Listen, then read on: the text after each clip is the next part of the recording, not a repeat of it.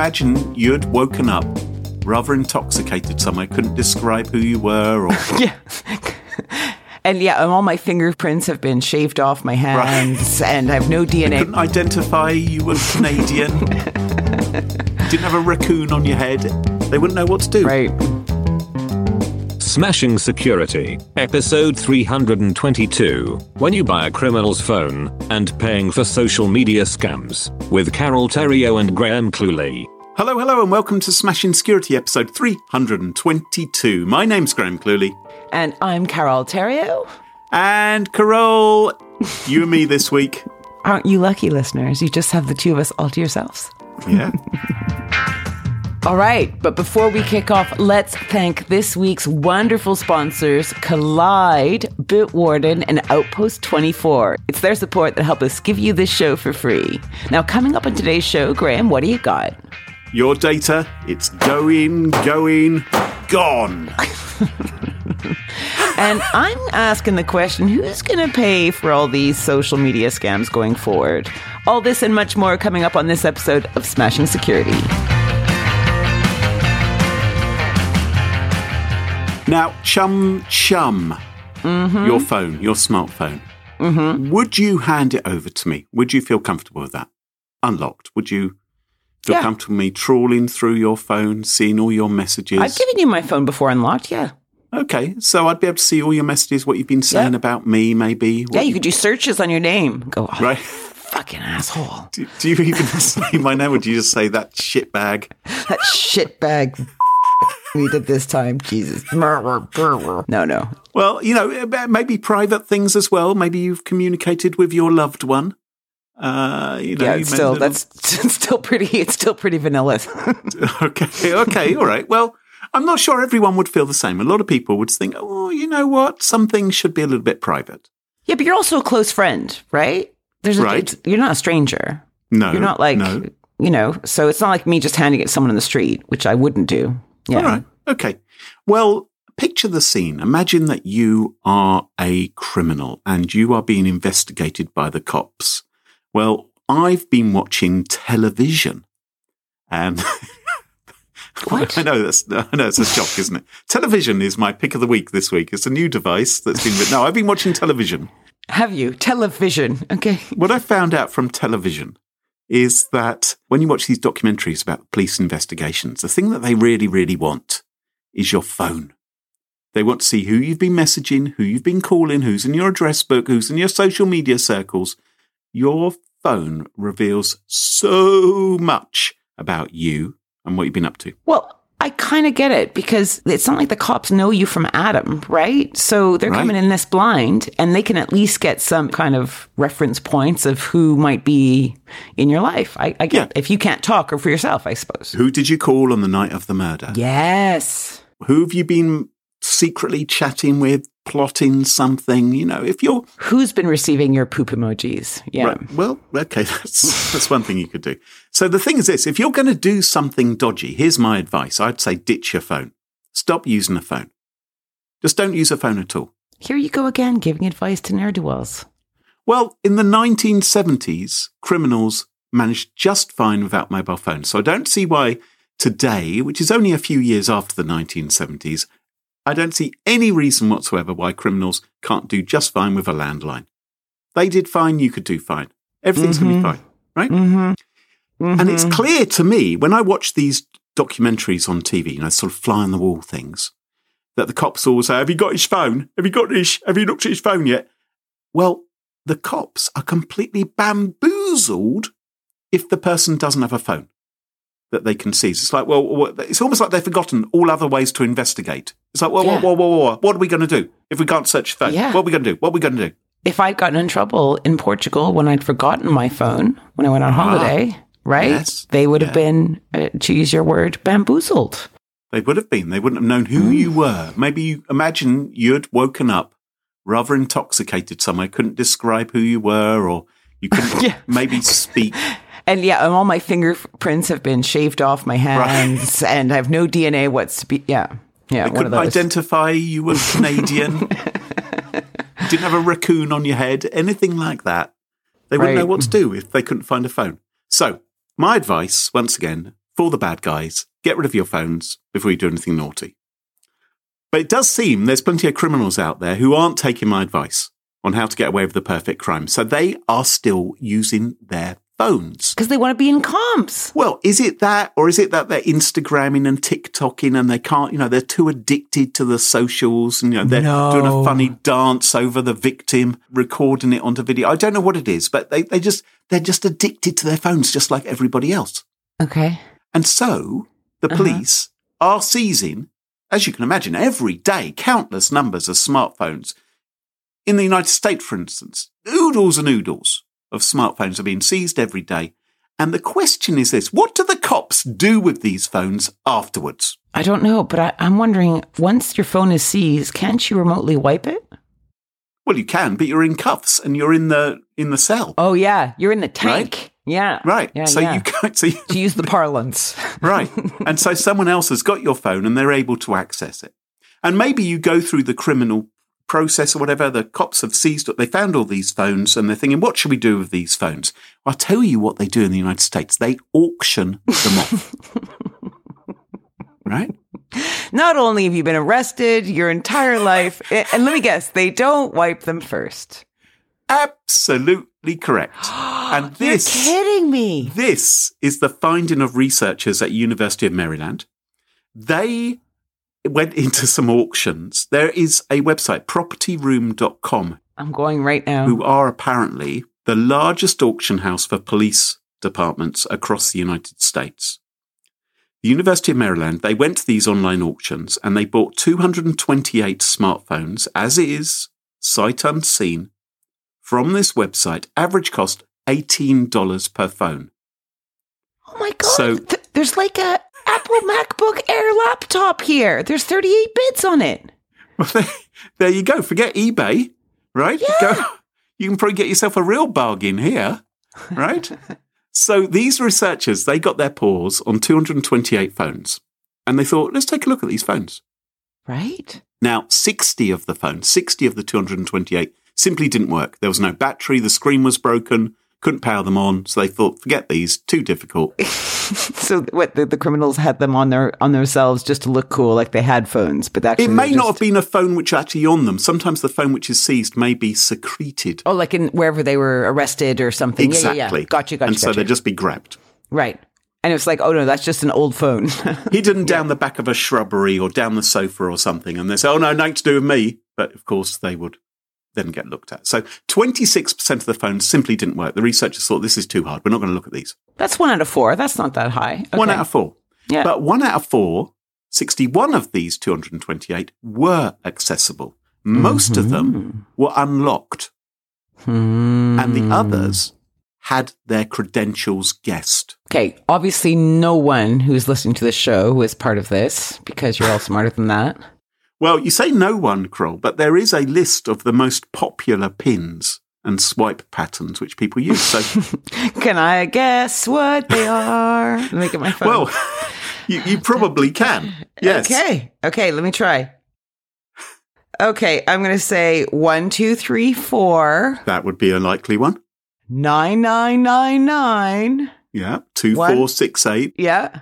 And sometimes people choose things like their year of birth. So you're more likely to have a pin code which is 19 something, for instance, than you are to have 62 something. There are lists of the most popular pins. And so in 11 cases, these researchers in Maryland were able to guess the pins. And then they were able to have a look to see what was on these phones. And according to the researchers, some of these were being used as a tool for identity theft. Of course. And as Brian Krebs reports, the researchers said that these should never have been auctioned at all because they could have allowed the new buyer to recommit the same crimes because these phones hadn't been wiped. They contained lots of identity information. They also contained every text message, every picture, every email, browser history. Yeah, I'm not worried about a buyer being able to carry on with the crime so much. Although I don't know who goes and buys phones from a police auction. I mean, that's a... Well, everyone does. Everyone who listens to this podcast now is going there rather than going to eBay. Yeah, not only right? do you get a handset, but wow. A MacBook and everything else. Yeah. So there were significant amounts of data pertaining to crimes, including victims' data. And in some cases, something like a dozen of the phones had photographs of government-issued IDs and passports. 3 of the phones belonged to sex workers and contained what is euphemistically called communications with clients. Well, I say euphemistically. I suppose they were communications. Just to say, literally. Some kind of intercourse was taking place between client and sex worker. Conversation, right. Yes. And one phone had the full credit files for 8 different people on it. They had pictures of stolen credit cards, all kinds of things. There was one phone which had a sticky note attached, right? A little post-it note. There's a sticky note put there by the police, which contained the mobile device's PIN number, which they'd brute forced. And on that phone, there was all kinds of credit history information. I'm not surprised at all. I kind of feel most sorry for their fucking contacts. Yes? Why is that? Well, in my contact list, I have, people's names, phone numbers, email addresses, postal addresses. Do you have photos of the people as well? Because I have photos in my address book, so I can remember who on earth this person is. I have some people. I don't know how that works. Like, I think I probably only 5% have it. I don't give a shit. I can't, because I have narrowed my contact list down to essentials. That's my hot tip today, actually. Go through your contact list and get rid of the builder that you used 10 years ago and the ex-tax accountant and, all the people that you used to care about in one group or another that you never have spoken to in the last 5 years. Just remove them. Yeah. Right? You don't need them in your contact list. And that way, you don't have, if something like this happens, they're not impacted. Presumably you don't butt dial them either anymore. No, right. And I've done that many a time in the old days. So the researchers went to Property Room and said, look, this doesn't appear very good. And Property Room responded by doing absolutely nothing. They said nothing at all. But... Not even a shit emoji? Not even a poop emoji. Right. They haven't learnt Elon's trick of sending poop. But recently, Property Room has updated its guidance to suggest that maybe mobile phones should be wiped before being sold at auction. I mean, do you think that'd be a good idea? No. I can't even believe that they're willing to take on the liability. Like, what's their liability, Property Room? Well, I imagine under the terms and conditions, they're not accepting nothing to do with any liability. Yeah. I mean, if you want to sell something, you bloody well make sure that it's wiped. So the auctions are continuing. The police apparently are now going to do a better job of wiping this data, but it sounds like a fairly easy way to maybe get some information which could help you in a crime, perhaps. Well, and also in a time when you're trying to kind of build trust with authority figures, like cops, this is not good. Like this just shows lack of care for, not only those that have been arrested, but everyone else that they know. I don't like it. I don't like it. You don't like it. You don't like it. You don't like it. Lock your phones, kids. Use good passwords. So are you going to be buying your next phone from propertyroom.com, do you think? No. I'm a little bit tempted. $18. Or a MacBook. Something like that. Could be good. Right? Carole, what's your story for us this week? Well, I'm heading down the avenues of social media. I mean, I don't know how I live without it, Graham. Like, really, it's... Well, you do live without it, don't you? I do. I just don't know how I manage, because this is where you get to commune without leaving your couch or even opening your mouth. That's probably the problem with me. I like to talk too much. Right. Just finger tap on an emoji heart, and that's all it takes, just for people to feel the love. You can spy on friends, colleagues, find out what they're up to. You've got to be careful, though, haven't you? Because, for instance, I've got no idea on how to use Instagram. And someone I know posted an image up on Instagram, and I thought, what's that of? And I tried to zoom in on it, and I wasn't sure how, and so I sort of clicked on it, and before I knew it, I'd liked it. And that potentially was a little bit creepy that I liked it. I don't know. Why would it be creepy? I don't know. Well, I don't know. I mean, I sometimes feel a like isn't appropriate. It's like, oh yeah, thumbs up, brilliant. Maybe your dog's died or something. It just seems a little bit like you want a different sort of sniff emoji or something. Yeah, there's a lot of bells and whistles on the socials these days, isn't there? It's complicated for people. And you can do all kinds of stuff. You can apply for jobs, find a date, make a friend, donate to charity, buy tickets. I can't even think of something that you couldn't do on the socials. Can you? Go roller coastering. Yes. Okay. You see, I wouldn't know because I don't hang out there. I would assume you could do that there. Yeah, you probably can. And do you know how many people in the world use social medias? How many people? What level of precision do you want me to? Across all of them. Yeah. Just for fun. 13 billion. No, 5 billion, 4.89 billion. I shouldn't even round up. We're talking billions here. So 4.89 billion social media users are estimated worldwide. Oh, I see. So over half of the population of planet Earth. More than half, yeah. Human population, are on social media sites. Yeah. And this is 2.2 billion more than in 2017, which is a 80% jump in 5 years. Okay, this is according to UK Finance. Is it just that people haven't worked out how to delete their MySpace account? Doubt it. I've just left it. Like, this is a huge, ginormous engagement rate, right? This is massive. Yeah. And yet we know that surfing can get rough out there. What with, people sharing things like online quizzes that reveal too much personal information to ne'er-do-wells, or being duped by fake lovers who claim to be gaga for you. I mean, so gaga that they need to see you right now. So send me money before my heart explodes. Or, reeled in by a stand-in for a family member saying they're in danger abroad. The mom and dad scam. Yeah. And there's the poison ads, there's the fake accounts, and blah, blah, blah. It's like a shit show out there. But how much is it costing us is the question. So UK Finance published a report issued late last week saying that Britain's lost 1.2 billion to fraud in 2022. This is the equivalent of £2,300 every minute, which, I don't know. Sounds like a lot of money to me. Sounds like which we can ill afford to lose. And UK Finance looked at how and where people were most likely to become a victim of scams, both in the real world and online. All right. So first you have to understand just one weird nomenclature. It was for me. I learned it whilst I was doing this research. So they divide fraud into 2 categories: authorized and unauthorized. Have you heard about this? Authorized fraud. What does that mean? Right. So that's where you're duped, right? You're duped into paying money into a scammer's account or handing over a password. In other words, you take an action.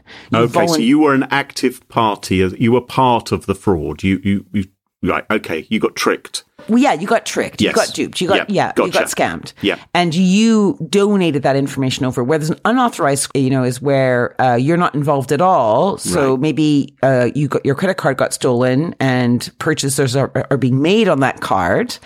You weren't involved. Right. So interestingly, when you suffer a bout of unauthorized fraud, this is where you're not involved, where you took no action, bank and credit card companies in the UK are legally obliged to protect you from losses. Yes, I knew that. Yes. Whereas authorized fraud victims may find it much, much more difficult to get their money back. Yeah. So apparently 78, so almost 80% of authorized fraud cases start online. And the vast majority of these, like 3 out of 4, start on the socials. So the second favorite approach is telecommunications, such as, a phone call or a text message. And these don't happen nearly as often, but they tend to be higher value targets, according to UK Finance. So instead of being on the hook for £1,000 or a few £100s, it might be more like tens of thousands of pounds. Wow. Yeah. And get this, it might lure you back to emails, listeners who have decided to say poo-poo to that. UK Finance says only 2% of authorized fraud cases originate here. So that's changed a lot in my time doing this business. But the amount of fraud coming from the socials is getting some UK banks in a lather. So just last week, UK bank TSB called out Meta, this is the papa of Facebook, Instagram, and WhatsApp, saying that 80% of the fraud cases brought to them originated on one of these social platforms, one of the Meta social platforms. Yeah. And of course, banks have been warning us about the dangers of social media scams for at least a decade. But apparently TSB is one of the first banks to break cover and directly call on Meta to clean up its act. So the likes of Facebook and Instagram, etc., they've got to clean up their act. Is there more that they should be doing? Sorry. I felt like I was on a Radio 4 there or something. TSB say that Facebook Marketplace is the mega culprit here. So apparently Facebook Marketplace has exploded in popularity in recent years, probably after, the pando. And sellers list good and arrange a sale with potential buyers through Facebook's built-in messaging platform. Yeah. That's how it works. But unlike other platforms like eBay and Amazon, Facebook doesn't have its own payment platform, which means shoppers are often using bank transfers to send money directly. And this leaves them without protections offered by PayPal or credit card and debit cards, where payments can be reversed if goods and services aren't delivered as advertised. Okay. Right. I've never used Facebook Marketplace, but I do know people who've used it. I didn't realize that it has this drawback. No, me neither. Yeah. The other one TSB points out is the mom and dad scams that are happening on WhatsApp. So they say the scam has jumped up 300% this year, which to me is not that surprising since it's pretty nascent as a tactic, right? This whole mom and dad WhatsApp scam that's happening where this is the scammer pretends to be a loved one with a new phone number and they text you saying, oh, I'm in trouble, I'm in hospital, I'm abroad, give me money. Yeah. Send it to this weird bank account, please, mom. Right. Yeah. And, hearing all this TSB, rant, giving out its fury publicly, I'm sure it's voicing the feeling that is felt across the whole banking sector. Yeah. Yeah. One of the spokespeople for TSB said, at present, banks are solely responsible for reimbursement when customers unfortunately become victims of scams. But it is vital that all sectors are incentivized to invest in prevention. How interesting. So Mark Zuckerberg, they're saying, needs to care a bit more about this. And maybe care in the pocket. Yeah. And that's not really a surprise, right? The banks want to split the fraud costs with the folk that make them possible. That makes sense to me.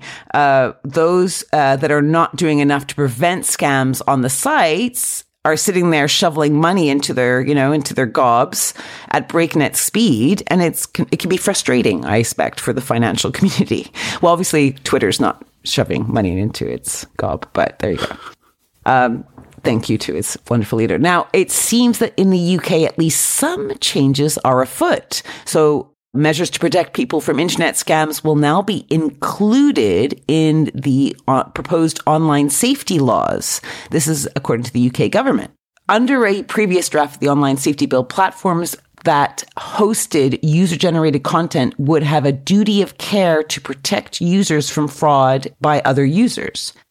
So the bill will require online platforms to protect users not just from user-generated scams, but also from prepaid fraudulent adverts. Things like unlicensed financial promotions. So there's a lot of things like, hey, you can save money here, get a mortgage here.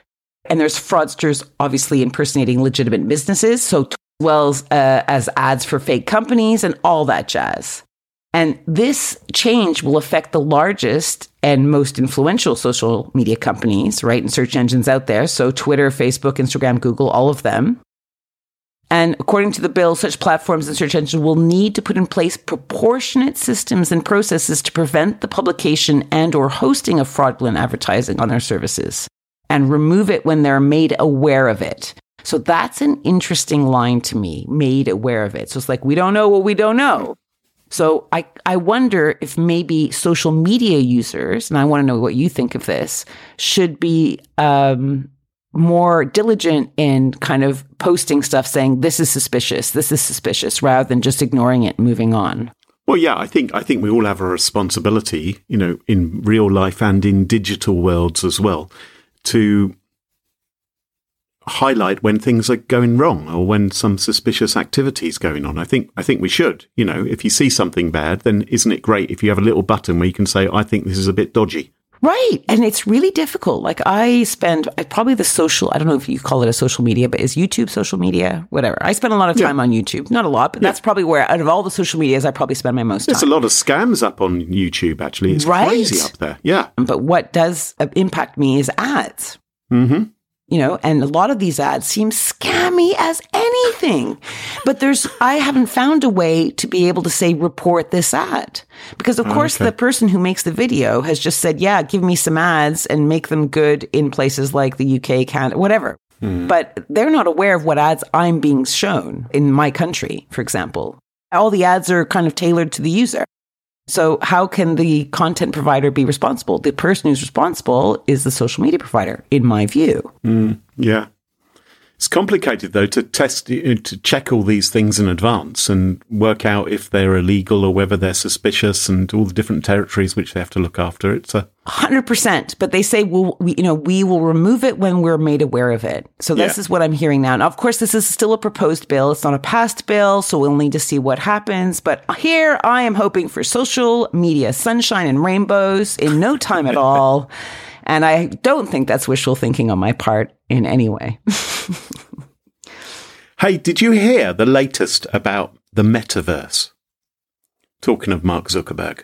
You know how he renamed his company Meta, and he poured billions of dollars into developing this kind of virtual world thing where people have no legs and sort of bobble around and play golf. Apparently now they've realized that that's not going to be a big success. And he said, maybe I should be doing AI instead. And so it seems they've sunk all this money into the metaverse, and now they've realized they're rather late on the whole AI bandwagon. Maybe you could use AI to check all these ads. Right. And see if they're dodgy that way. If they invested all that money. Just an idea, Mark. Yeah, just an idea, Marky Mark. He's not Marky Mark. You match him in underwear. Please. This week's sponsor, Outpost 24, delivers smarter cyber risk management, making it easy to identify security gaps in your attack surface and prioritize the vulnerabilities that matter. With Outpost 24, you get the most complete view of your attack surface and threats targeting your organization, helping your security team understand what's real, what's dangerous, and what's important to fix in the environment right now. Application security, vulnerability management, cyber threat intelligence, they've got it all covered. They can even protect your remote workforce and critical data by blocking weak and almost already compromised passwords. Sign up for a free attack surface assessment from Outpost 24. Get insights into exposed domains and web applications, leaked credentials, and more. Sign up for your free attack surface assessment at smashingsecurity.com/outpost24. That's smashingsecurity.com/outpost24. Now, there's some big news from our sponsor, Kolide. If you are an Okta user, they can get your entire fleet up to 100% compliant. How do they do that, you're asking yourself? Well, if a device isn't compliant, the user can't log into your cloud apps until they fix the problem. It's that simple. Kolide patches one of the major holes in zero trust architecture, which is device compliance. Without Kolide, IT struggles to solve basic problems like keeping everyone's OS and browser up to date. Unsecured devices are logging into your company's apps because there's nothing there to stop them. Kolide is the only device trust solution that enforces compliance as part of authentication, and it's built to work seamlessly with Okta. The moment Kolide's agent detects a problem, it alerts the user and gives them instructions on how to fix it. If they don't fix the problem within a set time, they are blocked. Kolide means fewer support tickets, less frustration, and most importantly, 100% fleet compliance. Visit kolide.com/smashing to learn more or to book a demo. That's KOLIDE.com/smashing. Smashing Security listeners, did you know that Bitwarden is the only open source cross-platform password manager that can be used at home, on the go, or at work? Bitwarden's password manager securely stores credentials spanning across personal and business worlds, and every Bitwarden account begins with the creation of a personal vault, which allows you to store all your personal credentials. These are unique and secure passwords for every single account you access. And it's easy to set up. It's easy to use. I honestly love Bitwarden. I use it at home, use it at work, use it on the go. Get started with a free trial of a Teams or Enterprise plan at bitwarden.com/smashing. Or you can even try it for free across devices as an individual user. Check it out at bitwarden.com/smashing. And thanks to Bitwarden for sponsoring the show. And welcome back. And you join us at our favourite part of the show, the part of the show that we like to call Pick of the Week. Pick of the Week. Pick of the Week. Pick of the Week is the part of the show where everyone chooses something they like. Could be a funny story, a book that they've read, a TV show, a movie, a record, a podcast, a website, or an app. Whatever they wish. It doesn't have to be security related necessarily. Better not be. Well, my Pick of the Week this week is not security related. My Pick of the Week this week is, it's a milestone in video game history. Because last week, if you weren't aware, Nintendo released Legend of Zelda Tears of the Kingdom. And I haven't played a second of it. Oh, well, great. This is a great... I have, however, watched my son play it for many hours. And So you haven't actually... You've seen it. You just haven't had your hands on the control. And to be honest, even if I had the controls, I wouldn't really know what I was doing. I'd press the wrong things. And he seems to be doing jolly, jolly well in it, indeed. This is the successor. It's the sequel to Breath of the Wild, which is possibly the greatest video game ever written. I'm not sure. There's a couple of others which probably are up there as candidates for that. But this really is an evolution of the game. If you've never played Legend of Zelda, it's a huge open world, 3D, you've got potions, you've got weapons, and you now have... Every single listener has played Zelda or has heard of Zelda. No. Hi, Mom. probably haven't played. Well, you now have commands like Fuse and Ultra Hand, and oh boy, those are fun. What you can now do is you can pick up wheels and platforms and fans and motors and rockets, and you can attach things to each other and make vehicles and career off the islands in the sky, or you can go down into the depths in the underworld beneath the land of Hyrule. All I can tell you is the game is enormous, incredibly detailed, and huge, huge fun just to watch. And so I'm recommending The Legend of Zelda Tears of the Kingdom. Carol, your husband is a big fan of the Zelda games, isn't he? He is. I think, Graham, this is maybe a good time to talk about what happened last week with respect to Zelda. Yeah. Okay. Yeah, I'm sorry about that. Yeah. Oh, no, this is the first time I've heard you say that, actually. Well, that wasn't really my fault. It wasn't my fault. Well... So Graham calls me and he's like, look, your husband loves Zelda. Why don't you buy it for him? He would love that so much. And I'm like, oh, maybe I should, because he has been really helpful recently. I'm doing this art show. He's been helping me loads. And I'm like, oh, but I can't because it's his account on the Nintendo Switch. It's his account that's connected to it. So he'll see that. And Graham's like, no, I know where you can get it. And you can get a deal, £3 off, he says. That's right. Go here. It's great, he says. So off I trot, I fill in the paperwork, I do all the stuff, I put in my account details, and I'm finding my little, here, I'm sending it to you right now, Clue, as we speak. And the buying process is not simple. And then I call Graham, I'm like, this isn't simple, it's kind of hanging. He goes, oh yeah, mine hung for a while. It was simple for me, I managed it. Yeah, I but you said to me, it hung for a few minutes. It hung for a few minutes, it took a few minutes, Yeah, so... I saved £3, so I was pleased, yeah. Okay, look, good. It was good for you. Okay? You totally created this entire drama in my life. So I get a screen, which I screenshot, I've just sent to Graham, saying payment unsuccessful. So I'm like, God damn, I'll have to go through this all again. I go through it again. Yet in my email, I have 5 minutes later, I got, hey, both are successful. You've bought Zelda now twice. So I'm like, oh shit, I'm looking for support, see how I can get the money back. I'm like, what, I'm a dweeb, idiot. So I finally get my husband involved, right? I'm like, dude, I was trying Zelda because you're great and you love Zelda. And he's like, oh my God, I bought it weeks ago. I should have told you. Didn't he? Yes, he pre-ordered. So I have 2 accounts going, right? Current market value in the UK is 60 quid, I think, 59.99. Yeah, it's expensive. I'm willing to sell them for 50 quid each. So any listeners that are interested, studio at smashingsecuredecurity.com.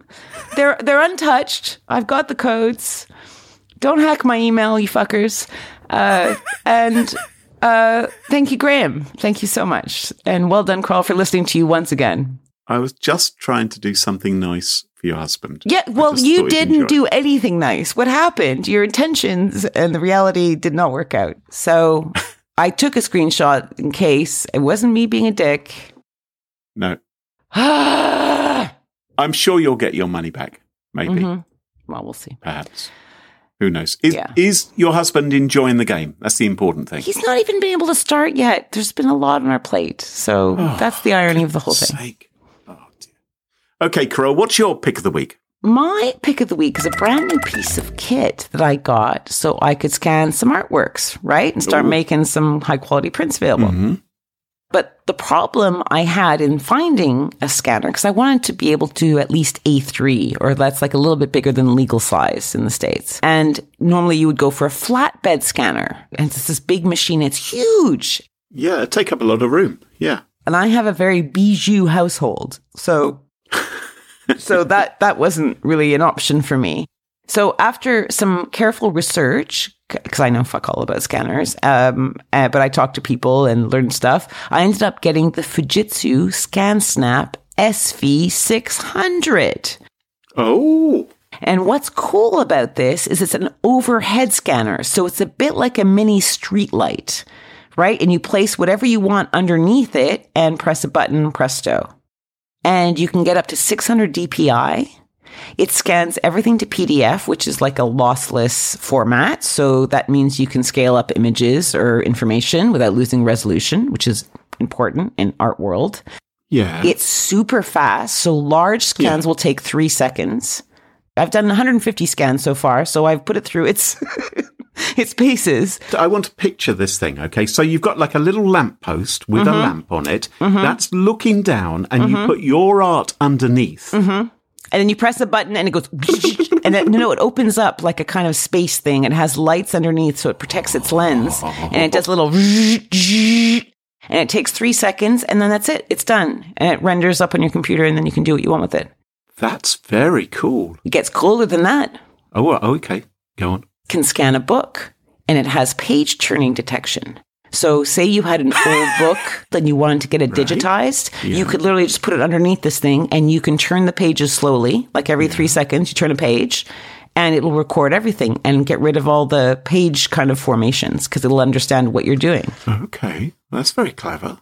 Yeah. And it can read everything. It has OCR technology. So you can search it like a PDF document. Yep. So very cool.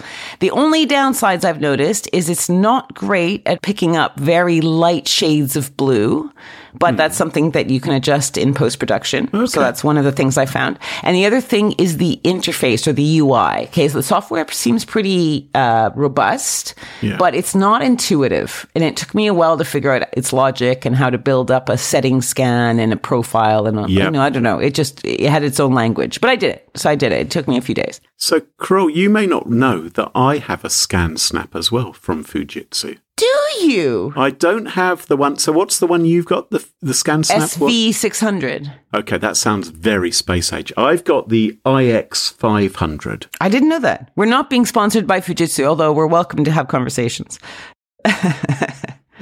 You can feed in A4 pages and it scans them double-sided, turns things into PDFs. It's really good for paperless office. Yeah. OCRs, things. It's brilliant. It works really well.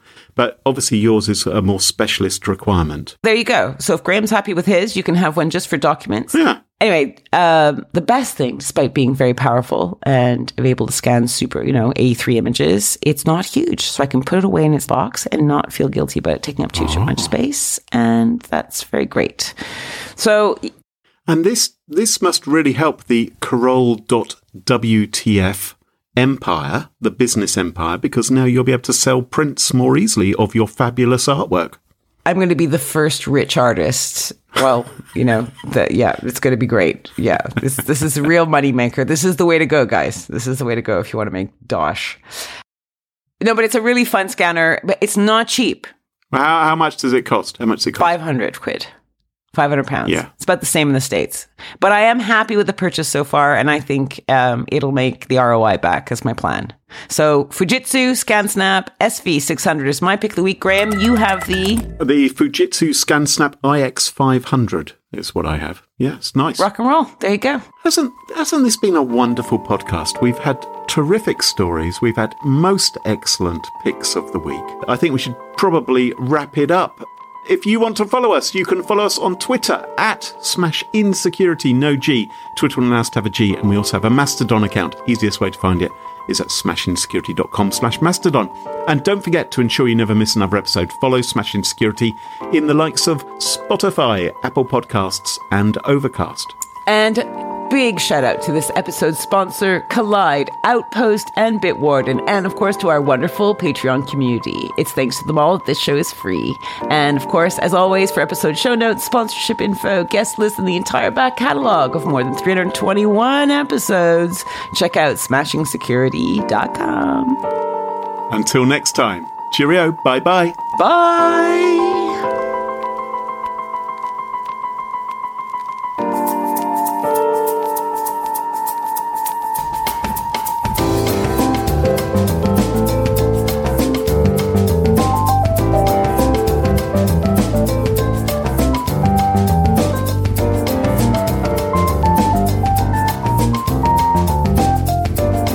Sounds like something from Star Trek, your scan. Yeah, it's pretty fucking cool. I can imagine Bones. I can imagine Dr. McCoy using it. I'll send you a pic of it. It's quite cool. She's been able to knit paintings together that are too big to scan. Ah. So I've been able to kind of take two scans and then match them up. But they have to be super, I've got to do it all super, whatever. It's a big pain in the fucking ass. But I have been able to do it, which is kind of cool. Yeah. Fantastic. Okay, rock and roll, man. I'm going to stop recording. Oh, yeah. Good.